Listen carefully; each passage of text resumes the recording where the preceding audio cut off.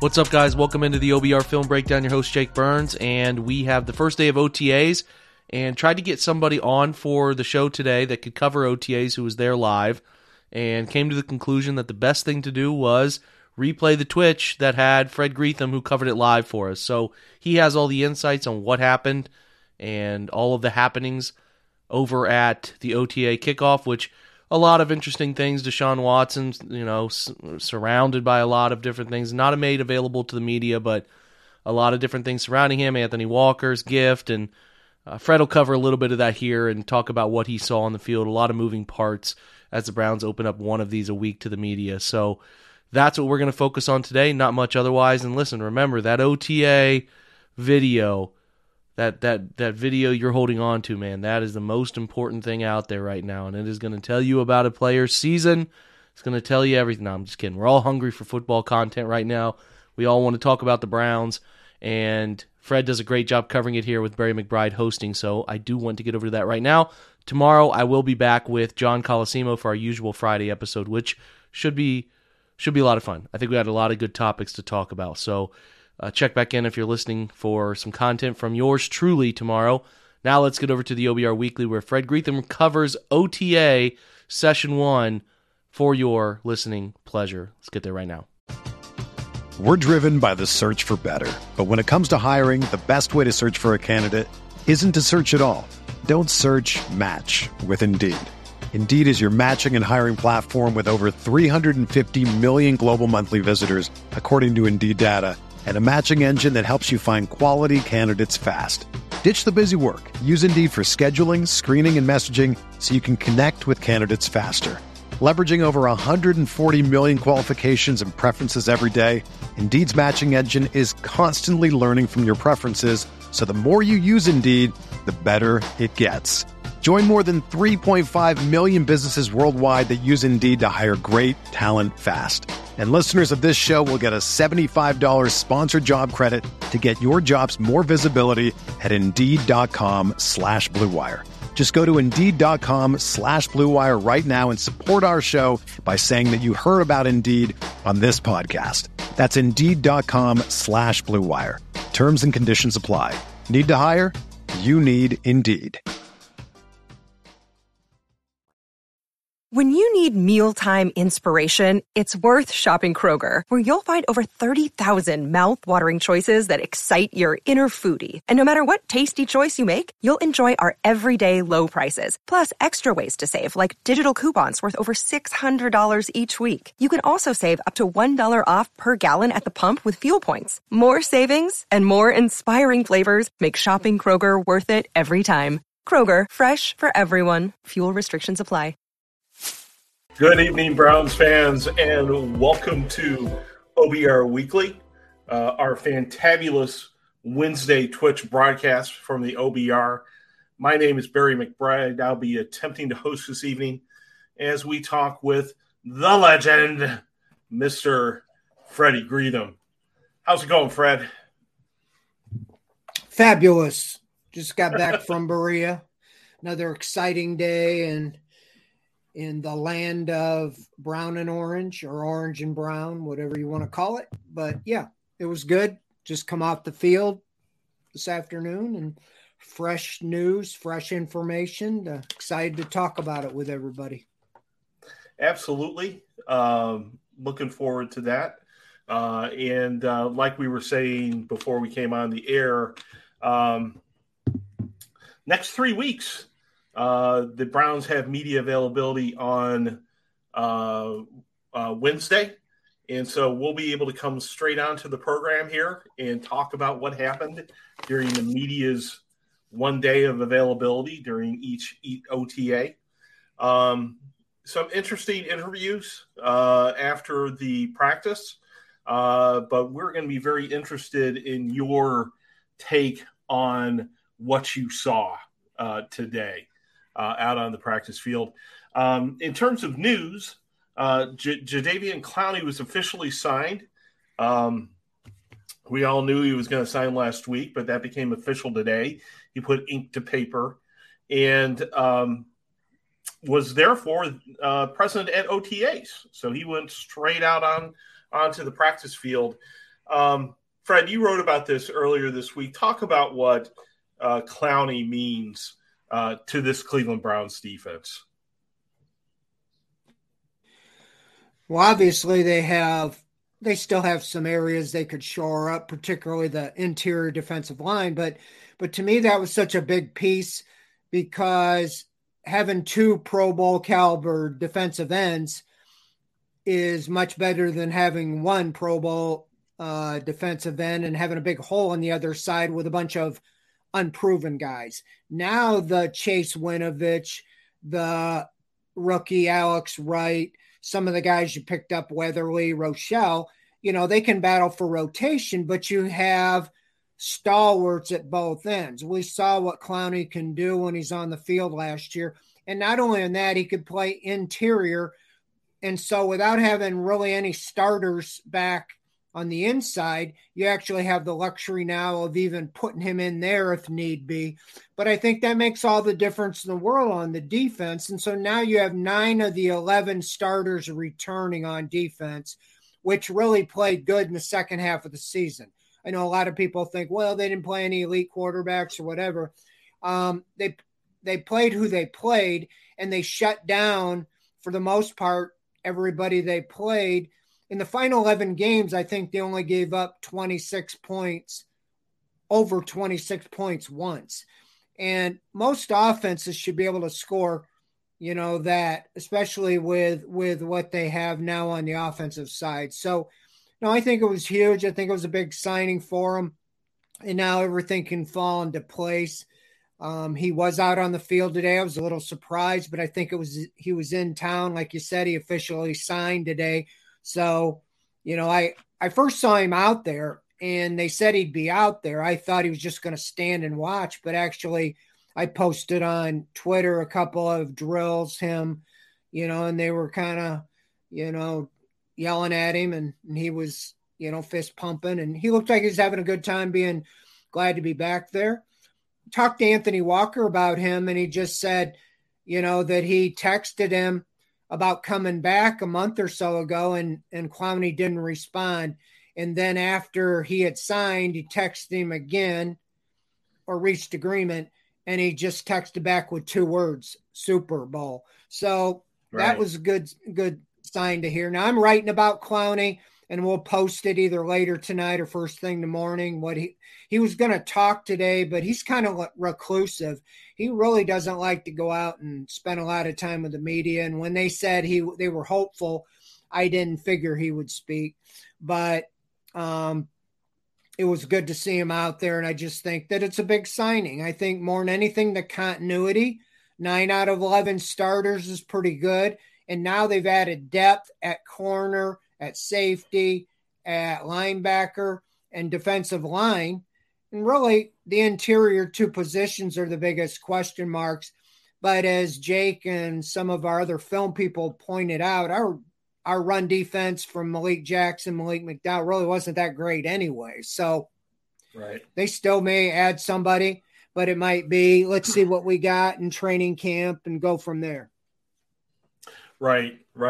Paul Spencer notes regarding the beginning of OTAs that we actually have something to talk about, and this is critical, Paul. I appreciate you jumping in on this because hopefully it will spawn some questions and comments.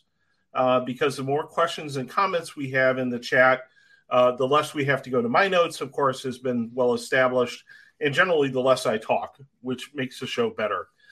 So please hit us up with your questions and comments so you hear more of Fred and less of me.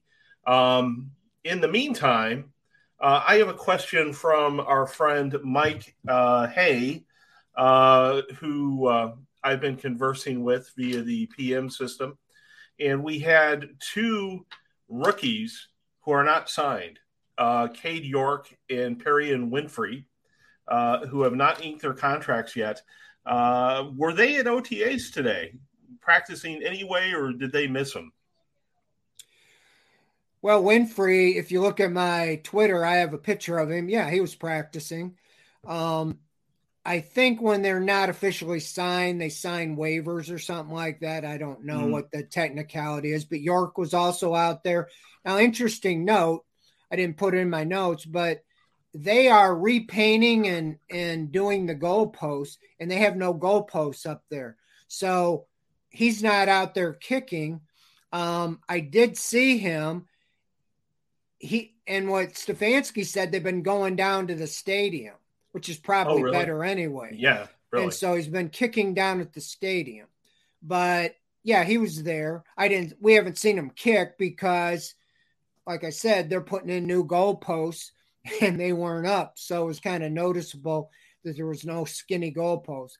One thing, if you've ever been out to Berea, the goalposts for the kick are like half the size of a normal one. I don't know how they make them. They're trying to make them, really perfect than when you see the other ones. But yeah, it looks like they're painting them because they were all sitting against the shed with, it looked like bright paint on them. So it's kind of interesting. They didn't get them back up in time for this camp, but no, I saw both of them actually. Okay, good. So there's only 5 guys not there. And I wrote them in my notes. One of them is Baker. Let's jump to that right now. Baker, of course, was not there. For some reason, I thought that was obvious to everyone that he wouldn't show up. But last week, it was somehow somebody said something about Baker not being there, and a bunch of people wrote stories about it. Bleacher Report and Pro Football Talk and others thought it was newsworthy. I did not. I thought it was pretty obvious that Baker wasn't going to be there. But the other 4 that were missing, Myles Garrett, Joe Bitonio, Mr. Conklin, and Mr. Njoku, were all gone from camp today. Are there any of those absences that concern you in the slightest, Fred? No. Okay, let's go down. There's 5. Baker Mayfield. I think the reason people were saying surprised he wasn't there is because guys like Florio and others were saying he needs to show up to make things awkward for the team or whatever. Well, that, like I said, that'd probably be more awkward for him than anything when you're go sit on the bleachers or go, stand by yourself somewhere. So that's an obvious. Okay, Conklin's coming off major surgery. I don't even know. All we hear is he's ahead of schedule and he's doing well in his rehab. I mean, it's not even a question he's going to be ready for training camp or the regular season. So even if he's probably in the building because they said that he is rehabbing in Berea. So no. The third one, I'll say Njoku. He's not signed. He hasn't signed his tender yet to be a franchise, player. He's hoping to get his extension done quickly. And that's why there was some rumors that he might even sign. I think Brad said that he might sign it in the next day or two, the tender, so he could practice. But so that's 3 of them. So it leaves you with Bitonio, who, let's see, he just signed a big extension and he's a Pro Bowl perennial guard. And then you got Myles Garrett, who I think's on vacation somewhere. Right. Tweeting about, some of the things going on in the world today. But no, I mean, last year, if you remember, J.C. Tretter was the president, and he still is the president, as far as I know, of the NFLPA, and they were going to boycott, not go to OTAs because of COVID and all that. Mm-hmm. And so almost all the team on offense did not because J.C. Tretter was leading the charge. Well, J.C. Tretter's not here anymore. Right. But I think Joel Bitonio and a couple of them said, why do we need to go to this? So if you're worried about voluntary.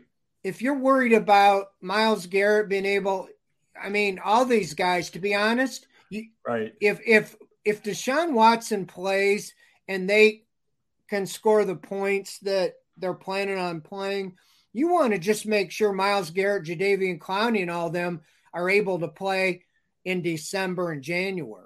That's the biggest thing is, no, I'm not worried about May, showing up to this stuff because in my years of coverage, there used to be a thing called holdouts. And at this time of the year, it seemed like you had dozens of guys not showing up to this kind of stuff because they were holding out. Right. Browns are in a pretty good position, to be honest with you. So, no, I wouldn't be surprised if, they were at practice tomorrow. We don't know it. They come and go. Next Wednesday's the next day we're there.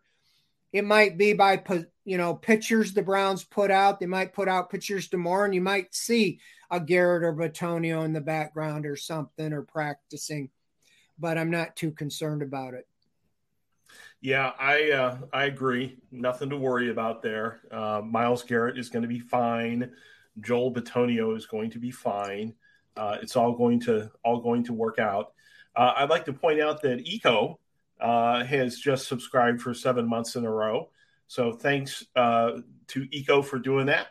And if you want to be cool like him, just subscribe to the OBR. That gives us a little remuneration for our effort here that I can use to buy more beer.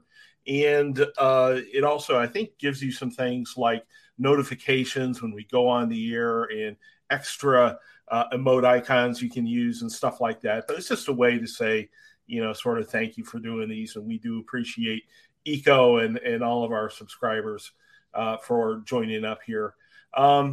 We do have one question I need to address very, very quickly. And that question is, what about Cookie? Where is the barking? And I am very happy to say that the weather is nice and she is out on the deck and will not bother us tonight. So this will be a cookie-free broadcast, really raising the level of professionalism, Fred, that we have on display here, which is normally very high, but I appreciate even higher tonight. Yeah, I know. You pride yourself on the professionalism of this broadcast. Let's go to some of the questions we're getting. One is from Fumble13, and he wants to know what year you started covering the Browns, Fred. It's just a couple of years back, just a short time ago, right? Yeah, you want to know how old I am.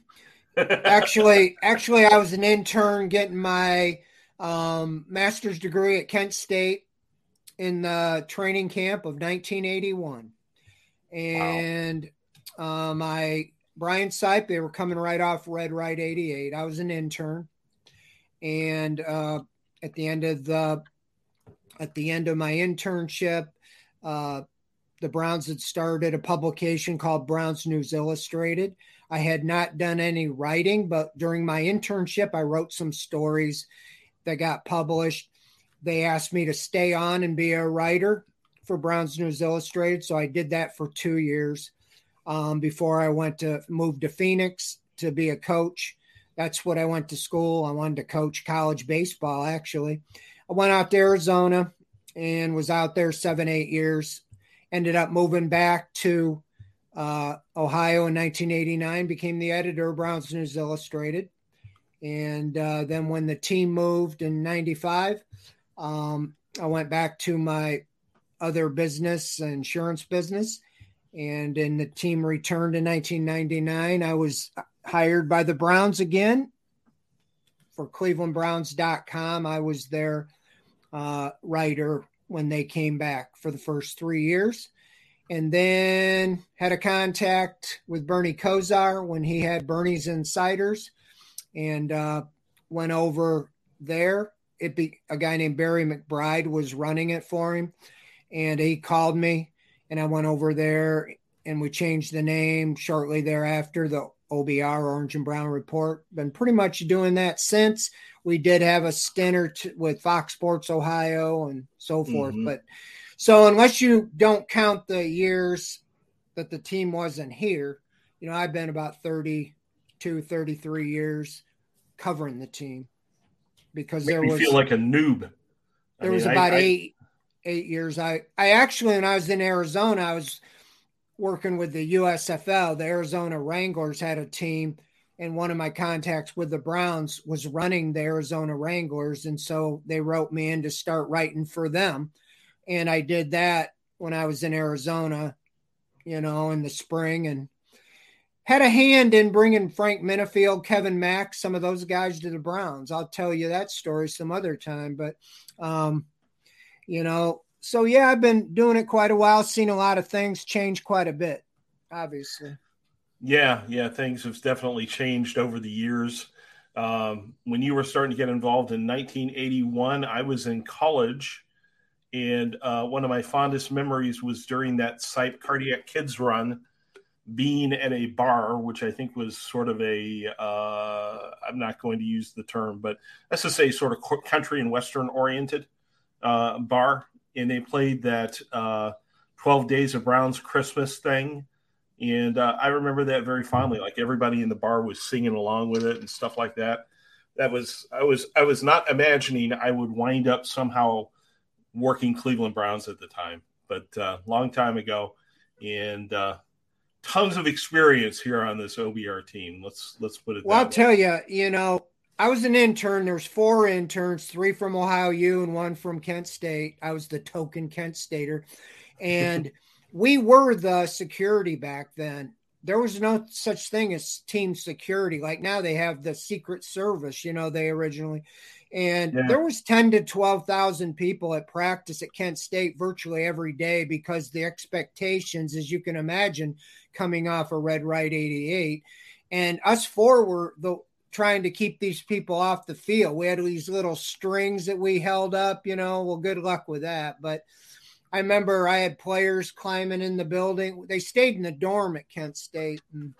And I had Tom Darden and Ozzie Newsome one night after curfew climbing in the window, and I turned around. They both gave me the and it was hilarious. We had 6-hour shifts sitting in the dorm at the gate and checking the players in, see if they were in on time.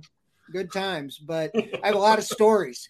I had to drive Brian Sipe to practice every day because he was being mobbed. It was about 2 miles from the dorm to Kent State. They didn't stay in a luxury hotel. They stayed in the dorm, the college dorm, the players, but they had to drive down to practice. And there were so many people knew what his car looked like that they mobbed him and he couldn't get in the gate. So they started giving him the key to the back.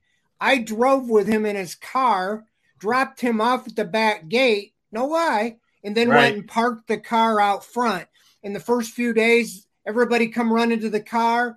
The first time I got out and one of the fans goes, "It's not Sipe, it's Dino Hall." Because they had a kick returner back then that was like about my size. And I love Dino Hall. Dino Hall was one of my favorite players. So there's some kid somewhere that's grown up that has a Fred Greetham on his, because I said, I'm not Dino. Sign it. So I just went ahead and signed stuff anyway. That is incredible. And of course, these days you would never dream of having. I got to know Sipe really well, Yeah. He was a star. He had that one incredible year. He had a nice career here in Cleveland, and good career as a coach afterwards. Let's stick with questions because those are taking us in a good direction. And please feel free to hit us up with any questions that you might have. A couple of them here. Fumble 13 wants to talk about what you saw today with Deshaun Watson and his arm strength. And I saw a couple of the videos you had on your Twitter feed. And granted, they're not playing active defense, but he looked like there was no problem flipping that ball downfield for Deshaun Watson. So he wants to know if there's a visible difference in the arm strength between Mayfield and Watson. Great question. I had the top of my list here. One word that described what I saw today. First time, like at no pads and that kind of stuff. Athleticism. The difference just in athleticism between this guy and what we had in the past, no disrespect to what we had, this guy is super athletic. I mean, the way he was moving around so smoothly around, just being able to dodge around, anybody that came his way. But his arm looked pretty doggone good to me, but it looked very effortlessly. It just looked like he was just flicking the wrist. Now, I didn't really gauge, okay, what's that say about arm strength, but I saw him put the ball on the money on a couple deeper balls. I had one on Twitter, David Bell. Now I got taken to task, but the last I looked, it had 25,000 views already. Wow. I said David Bell made a nice diving catch. Well, as I was tweeting it, but I looked real later and basically made a great catch, but he stumbled and fell down after because he was so far out there. So he didn't really dive. Okay. It was more like he fell down. Everybody's giving me a hard time about it. And I'm like, well, hey, it got you to look at the video, didn't it? Because we got exactly a lot of views. But no, he was throwing the ball well, and they said he's going to be rusty. Well, I'd take that rust any day. I mean, I knew this when they made the move on the football field. And Anthony Walker, I wrote that in my story. I quoted him. He said he's an elite playmaker and he's an elite quarterback. And I really agree with that. We know all the baggage going on. I know that's a big deal. And I know it's a big deal for a lot of people. But there's no question the athleticism and the ability that he has. And so I think he will elevate the play on a lot of these guys, and that's part of the reason why you haven't seen them maybe get a veteran number 2 receiver, because the guys like Schwartz and Peoples-Jones and Bell all looked better, even just in the offense out there, just with a guy, kind of throwing them open. And so I think when you get to see him on the field, I think that it'll be impressive. So very athletic. We knew that was what he had from the past. But Anthony Walker, the reason it was significant to me is because he played for the Colts. They were in the division with the Texans, and he faced them as like the guy calling the plays on the defense for twice a year for like 3 years. And he just, had a lot of praise for him. You can see my interview with him, on Twitter. But yeah, very athletic, and I was impressed with what I saw. And you got to take it with a grain of salt. I realize it, but very strong looking. I was expecting him to maybe be a little, I don't know, athletic, but not as muscular. His legs and lower body is really strong. Yeah, definitely a guy who's going to show us some things on the field that we haven't seen here in Cleveland in the last 30 years, if not further back than that. Just hopefully he gets on the field here relatively soon. Going to continue to go through your comments and questions, and just wanted to give a shout out to Dog DC, who, as I know, has been an OBR member for years, and testify, Dog DC, appreciate it. You being a member for a long time and helping support the work that we do. Another question, I don't know if there was any chatter about this at all, or if anybody asked Stefanski about it. It's not really his wheelhouse. It has to do with David Njoku and his contract.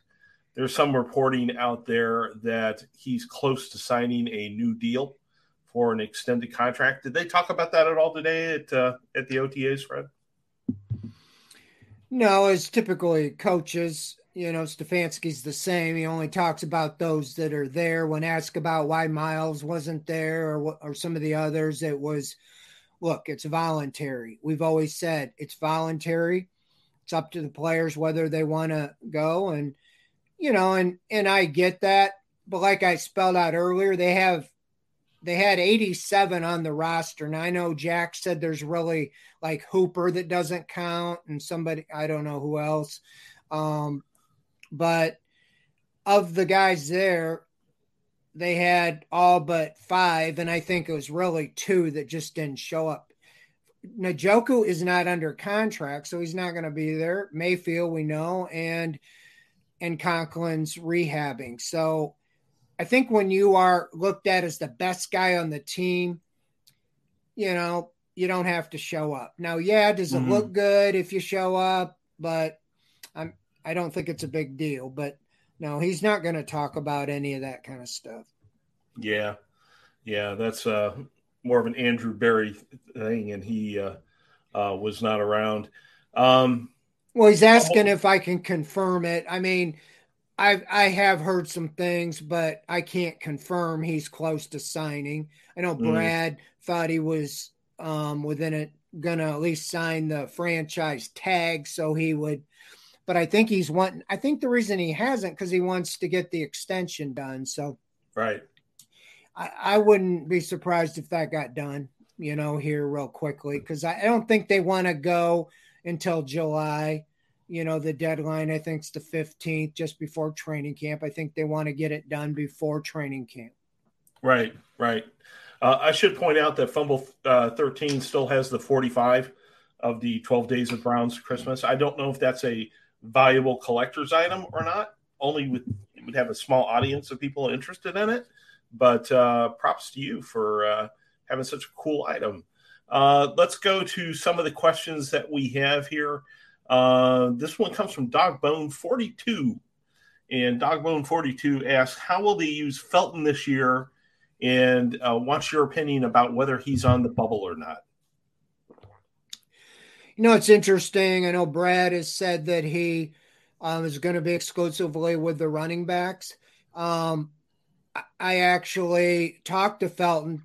I was at a Browns backers get together last month in Rochester, New York with him. And I talked to him, got to know him pretty well. He actually came over when he's coming off the field to talk to me, and we just small talk. But I said, I saw you're just with the running backs. He said, yeah, that's where I've been up till now. I'm hoping, to get to go over and show what, work with the wide receivers. So sounds like, that everything what Brad is saying so far has been true. I think that they want to see what they have on the running back side of it. I think they know what he can do at wide receiver. And he was also out with the rotation, on kick returns. And so his nickname was Swiss Army knife. And I think that's really what would make the team for him.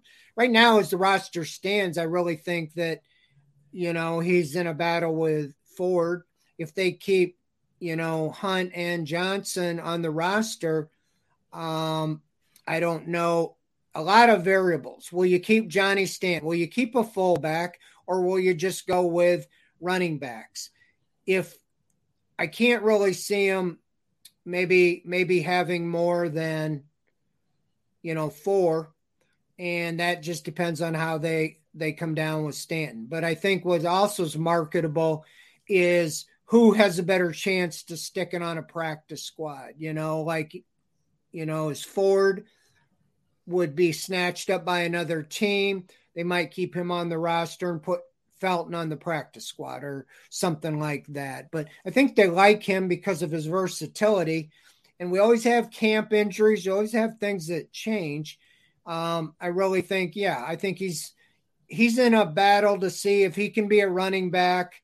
And that's probably why he's in the running back room, to see if they can go with him if they were to trade D'Ernest Johnson, or if they were to, trade Kareem Hunt. I don't think they're planning on doing that because I think they have big aspirations this year. It could actually, and this is just me, it could actually come down to what happens with Watson. If Watson gets suspended for a big chunk of the year, they might decide to trade Hunt.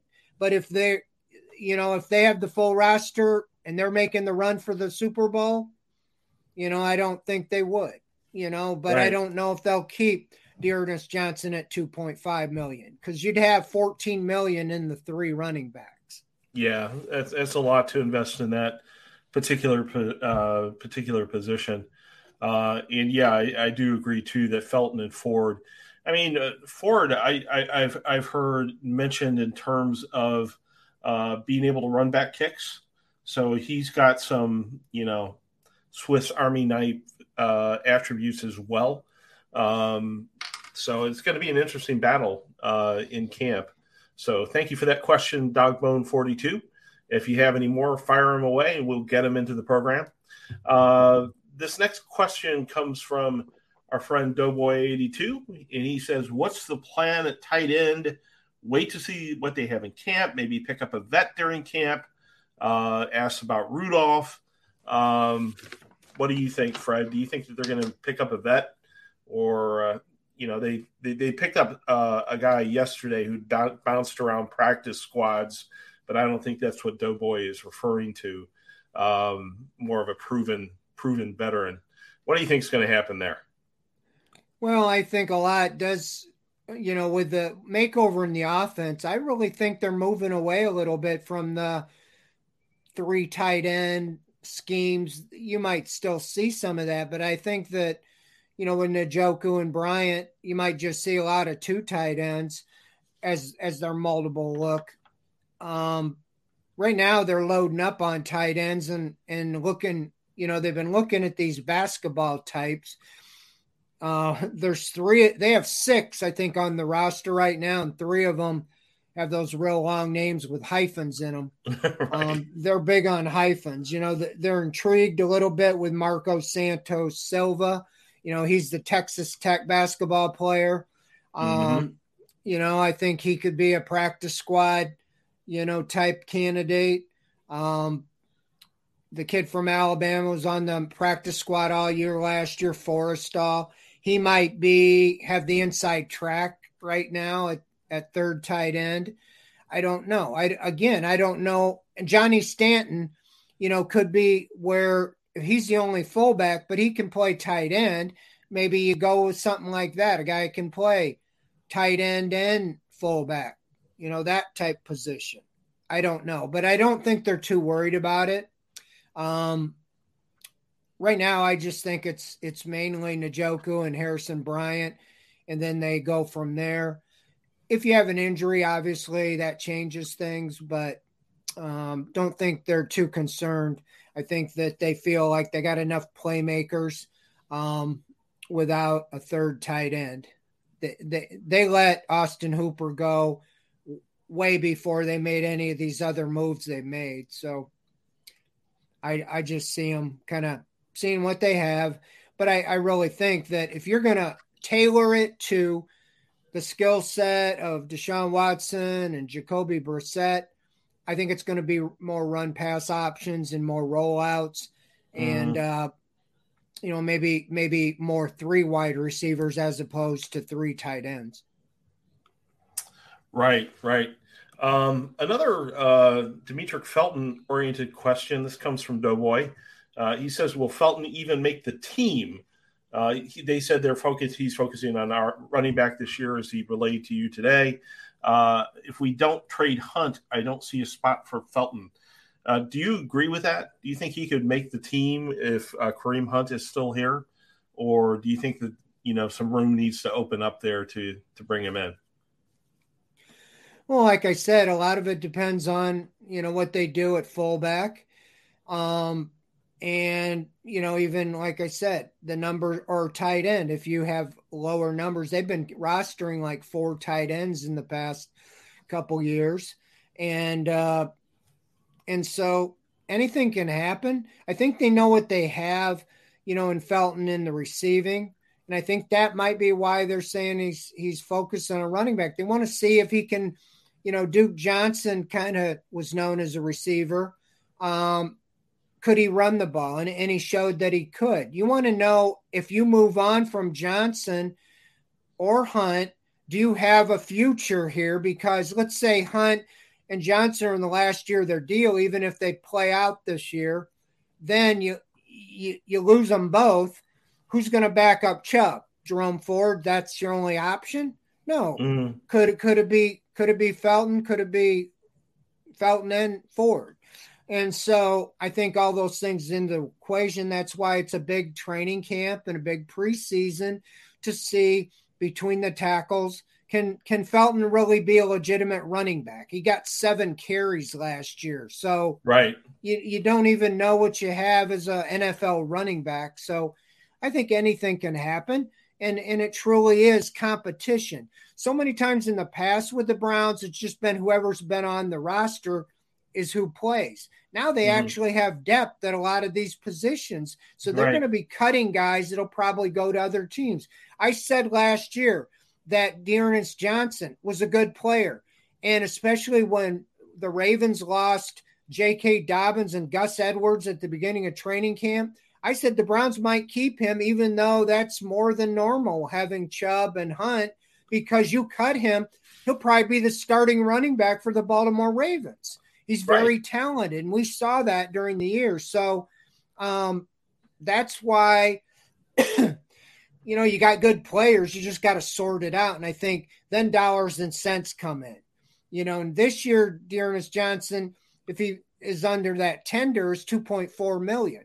So they might say, well, we like you, but I don't know if we can do $2.4 million. So maybe, that's where Drew Rosenhaus comes into play and demands a trade or something, because just like Kadero Hodge, they can cut you at the end of camp and you don't really get anything. And so that's where, the agent might push it like he did when he was the agent for Duke Johnson. They traded him. So I don't know. But I do think that anything's on the table. If a team come along and said, hey, we'll give you a 3rd round pick for D'Ernest Johnson, I think they do that. And then they have Ford and Felton to maybe pick up the slack there. So if not too many times do you lose your top 2 running backs, but fortunately last year when they lost their top 2 running backs, and Hunt for the majority of the season, that you had D'Ernest Johnson to step in. Right. And behind that offensive line, I think they make it a lot easier for running backs to look good with those 2 Pro Bowl level guards in front of them. A couple of just quick notes. E. Gillen just subscribed for 9 months in a row. He's also a frequent gifter of subscriptions, and thank you for that, E. Gillen, as well as Red Leader 74. I love that name, by the way. Just subscribed for 3 months in a row. So thanks, guys. Appreciate it. Eco, as we are worried about guys like Demetric Felton and if they would survive on the practice squad, Eco asked if teams can still protect some of those players now that COVID is receded into history a little bit. Have you heard of any changes in the practice squad rules, Fred? Well, something just came out as we're on the show. Rappaport said that up to 8 players, I think, can be brought back from injury reserve during the season. I really was trying in between questions, but I didn't read the whole thing. There was something about practice squad. I mean, I'm going to look at it afterwards unless, I'll see. Okay. 6 veterans allowed on the practice squad, 3 elevations allowed now. Okay. But without reading the details, there's more to it, but they've come out with it. So I think Ian Rappaport just posted it if you follow him on Twitter. Right. So take a look at that, see if there have been any significant changes there. Let's see. What else do we have here? Paul K. Spencer wants to know, since he's been working with me since 2002 or 2003, what it's been like having to carry a slacker like me around. And I think surely from the bulk perspective, it's got to be very, very difficult for anyone to carry me around at this point in time. But he wants to know, do you want to make any comments, Fred, or just move on to less delicate subjects? You're talking about my employer. I'll plead the fifth. That is a good idea. That is a very, very good idea. Let's see here. Other questions. This comes from Fumble13. He says, guys, would you pay Njoku $13 million a year? What do you think about that figure? I know we talked about this a little bit last week, and last week you weren't all that crazy about it. Still feel the same way? Yeah, I mean, nothing's really changed. I mean, he's okay. A line, that's used a lot is looks like Tarzan, plays like Jane. I mean, since the day he showed up and as a first round pick, he's like an Adonis specimen. You know, he walks around with no shirt on all the time out on practice field. But unfortunately, this is more of it's not a beauty contest. And we saw, I think it was Baker's rookie year. It looked like he was really breaking out. He had like 56 catches and he just had a big year. And then he kind of went into the doghouse with Freddie Kitchens and disappeared, demanded to be traded. And it took him a while to come out of that funk. And then in Stefanski's offense, they're rotating 3 tight ends, and they're really not, effectively using all of them, in my opinion. Now, last year you saw some at the end of 2020, he seemed to change his attitude and start blocking and buying in, and then he wanted to stay here. And you really saw him being more and more productive. I think partly in opening up the Hooper move and people asking about getting more tight ends, I think the plan is to use Njoku and Harrison Bryant a lot more and to get a lot more targets. And I would not be surprised to see Njoku have a big year. My biggest question is you're paying potential, because I think $13 million a year is top 5 tight end. And I would not put him up there with Kelsey or Kittle. I don't know who the other, I think Goddard might be one of the top 5, but I guess if that's what it takes to get it done, I heard that what was hanging it up was the guaranteed money, which usually is what it is, whether it's 1 year guaranteed or 2 years guaranteed or whatever. But I mean, at this point, I think the Browns have kind of put themselves a little bit. They've talked about it for so long. Unless they're really gonna, you're at this point going in the season, are you just gonna have him upset again? And then you're just left with Harrison Bryant. So that's why I think it'll get done. Might be a little more than I would pay, but it's not my money. And they have the salary cap space. To me, he's the last guy really, remember all that list a year ago? What are they going to do with Chilla? What are they going to do with Mayfield? What are you going to do with Ward? What are you going to do with Teller? What are you going to do? They got them all done except Mayfield. And they basically made that trade-off. They paid the money to Watson. And Njoku's the last man standing. So why in the world wouldn't you just get that done? Right. I think that's what they're going to do. Yeah, agree with you 100%. They're paying him more for what he could be than what he has been. But still considerable upside with David Njoku, at least in my opinion. Eco wants to know if Stanton will get reps at H-back or tight end. We talked about this a little bit earlier. You get to see a little bit at OTAs, probably nothing with regard to them mixing Stanton up at this point. Did you see him on the field today? Was he playing fullback? What was he doing? To be honest, there's 87 guys out there. Yeah. I tried to get around each position group, but other than seeing him going through reps with the running backs, I didn't even notice if he was out there in 11-on-11 or not. I don't think so, because most of the stuff was 7-on-7. I don't even know if they did 11-on-11 because they don't even have an offense or a defense. They're just installing stuff right now. Right. And so, I mean, to be honest with you, you're looking at a sea of humanity. It's like stars, even like Denzel Ward. I'm like, oh yeah, he's on the team. I forgot it. And guys like John Johnson, there's so many out there that you just like, unless you're really looking for them, you kind of forget them. Right. We'll see if he makes a mark at some point during OTAs or camp. We'll certainly be out there every opportunity we get, and if we see anything, we'll let you know. Not a subject that I was really excited to talk about today. I don't think that Fred or I, bring any particular expertise from a legal perspective or anything like that. But Doughboy wants to know about thoughts about last night's Accusers on HBO. I watched that segment today. I can't tell you who's telling the truth and who's not telling you the truth. I can say that, it's a very, very difficult situation. We have heard, via press reports that NFL is nearing the end of the investigation. Roger Goodell said that yesterday.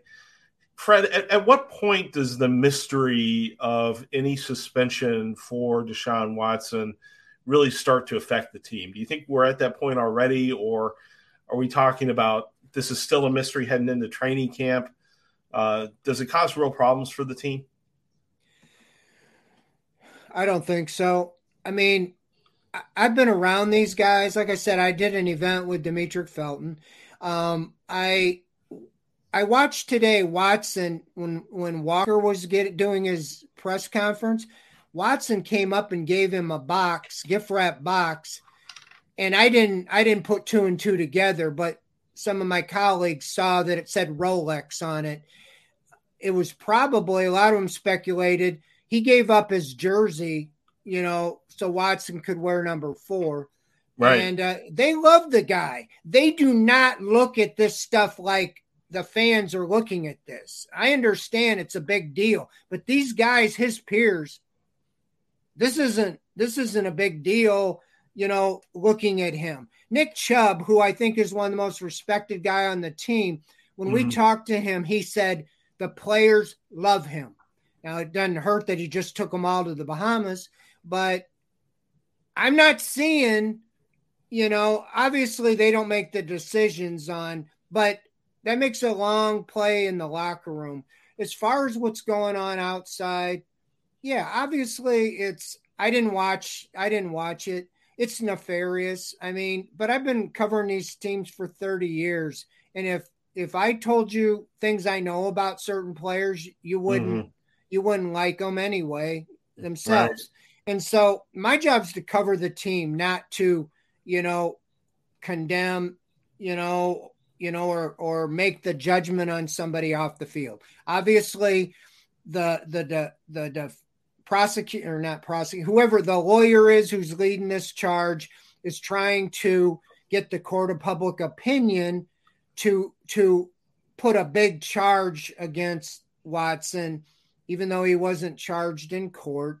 To me, that kind of tells quite a bit. I don't think that he committed crimes, but I think obviously it's nefarious behavior, to say the least.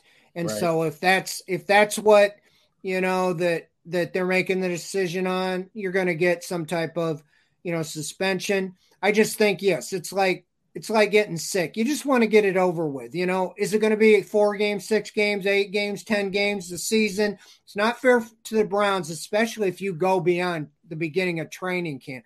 Goodell said they're coming to the end. They hope to have it, before the season. Well, it's like, well, that'd be nice. I mean, how do you prepare even now for your first games if you don't know who your quarterback's going to be? So it's not fair to the Browns if they don't, make the decision here soon.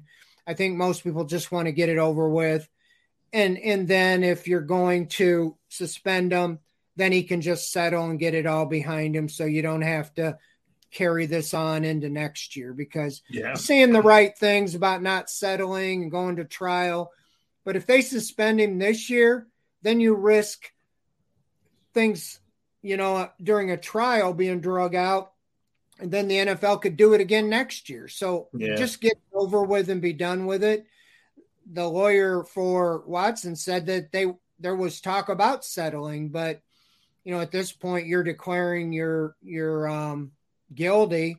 And if you're not going to be suspended by the NFL, then why would you do that? If you settle now, they're going to suspend you for sure. But if they do suspend you, then you have no reason to wait. Just get it done and get it behind you. So I don't know if that's what they'll do, but I didn't watch it, so I don't know. But I'm sure a lot of this stuff happened. It comes down to, consensual, not consensual, at least what I'm gathering.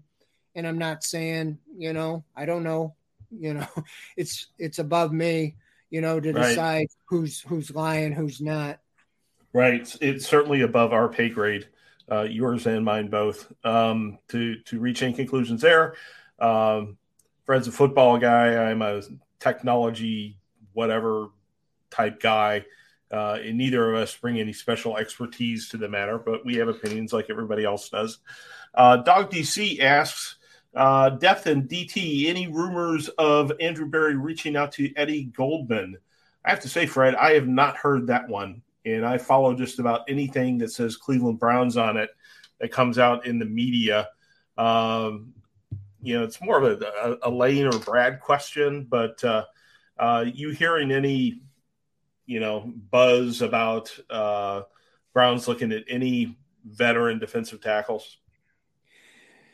I mean, what you're seeing now, the Jadeveon Clowneys, the Kyle Fullers, the leftover free agents, veterans that are out there, teams are just plucking them to fill a spot or a roster spot. And I have not heard that name other than I think somebody asked me that and asked the insiders, or it was somewhere that I got it. Right. Akeem Hicks, for some reason he hasn't signed. I think what's happening like today, they had Taven Bryan and Jordan Elliott out there with the first team. Obviously it's May. Bryan's a former number 1 draft choice. Andrew Berry likes those guys. It's probably somebody he was high on in the draft. He got drafted in the first round, basically hadn't done a lot. And so I think they're going to see what they have there. They have Perion Winfrey they drafted. They have Glenn Logan. They have Tommy Togiai. They have Sheldon Day. There's probably 6-7 guys there. They're kind of throwing it against the wall, seeing what they have. And I believe that they have a list of the guys like Eddie Goldman, Akeem Hicks, and I believe that they would bring somebody like that in for training camp if they just don't feel good enough. And it could even be after these OTAs, they get a feel going into the mandatory mini camp in middle of June. They could bring in a veteran. But I think with the team and the aspirations they have, I don't think they're going to take a chance on having nothing on the inside there. Like I said, Clowney was a big signing, and they know they can move him in there too. So I think Sheldon Day played last year and played pretty well at times. And I think they're hoping Jordan Elliott does like Nick Harris, steps up and takes the job. Right. Whether that happens or not, I don't know. But no, I have not heard anything close. Now, I did get something today. A guy swears that Sue is coming to talk to the Browns and is interested because he's close with Clowney. And this isn't just a play on going back to Tampa Bay. That happened a couple years ago, and I wouldn't have been surprised. I said that he's probably just trying to leverage the Browns to get a better deal and go back to Tampa. They said, no, it's a different case. So I can't confirm that, but we'll see. If that happens this weekend, that would be the answer to your question. I say Paul just put that up there. So Sue is a guy on the radar. At least I've heard a rumor about that. Right. And we have a comment from Doughboy that Goldman, Hicks, and Sue are all too expensive and old. Sue isn't leaving Tampa. Browns have no interest, just other writers making guesses and calling it news. That's how the Sue thing started. And then Brad came out and provided a little bit of background on the lack of contact between the Browns and Ndamukong Suh. So I would tend to agree with you, Doughboy. At the same time, I might feel a little more confident if there were one of those veterans around helping to fight for positions. But Fred, Elliott's stepping up and claiming the spot is certainly the best possible route for the Browns. Would work out from a financial perspective and from a youth perspective and all that. So let's hope that happens. Last call for any questions. We've only got a couple minutes left in the show. One of the things I wanted to talk about is Greg Newsome playing the slot. Is this a change that you like, Fred, putting Greedy Williams out there outside, or did he think Newsome was fairly successful on the outside corner position last year. Well, I think Newsome will only get better, and I think people like the idea of long-term Newsome and Ward, and I think that that's a very good possibility. I just think that they are, they traded Troy Hill for a reason. He was your number one slot, and I just think they're going to give Newsome a lot of work, and if they're better, if they feel they have more depth on the outside, then they'll play Williams, or AJ Green could be battling for the starting role, or Martin Emerson as well. So they had to feel good enough to move Hill, and they had to have, plans in place. We see that Newsome's been in the slot. He said he feels comfortable in there. That's a very important position. A lot of times it's the best receiver, one of the best receivers, on the team is in the slot. And so I just think that wherever they think that if they're weaker on the outside, then they'd put him back out there. But if they feel Williams can handle it or AJ Green can handle it, then they'll do that. So I just think they just keep preaching versatility with all these guys. And I just think they want, one guy goes down, they got a backup plan, but Newsome very well could be the slot. But I think he'd be out there majority of the plays. He's not going to come in passing downs. He'd be out there maybe first down, second down on the outside, then move into the slot and put, Williams on the outside, on third down or something like that. Mm-hmm. Yeah. Well, the drafting of Emerson gives them some flexibility there. That's an interesting sort of wild card in terms of, how things are going to develop during camp. Paul wants proof of life for Cookie. That's not available at the present time. It's just going to have to be a mystery, sort of a cliffhanger that brings you back for next week's show. So enjoy that. I'm sure her barking will return soon enough. Fumble 13 says, please tell Brad we appreciate his work on the site. I see the hate he gets on Twitter, and it's ridiculous. And I completely agree with you. It's one of the reasons I've just turned away from Twitter. Personally, it's a great place to get insulted and ripped apart for giving people free information. It just doesn't, he gets a lot of hate that he doesn't deserve. He's a terrific young man, and he works very, very hard. So that's all I got to say about that. And that takes us up to 8 o'clock. I am not going to provide a picture with today's newspaper because I don't get a newspaper. You're just going to have to trust me or be in the mystery until next week when the barking begins anew. And that is all, folks. Appreciate you hanging out with us. Fred, as always, thank you for your wisdom, sir. Much appreciated. Thank you.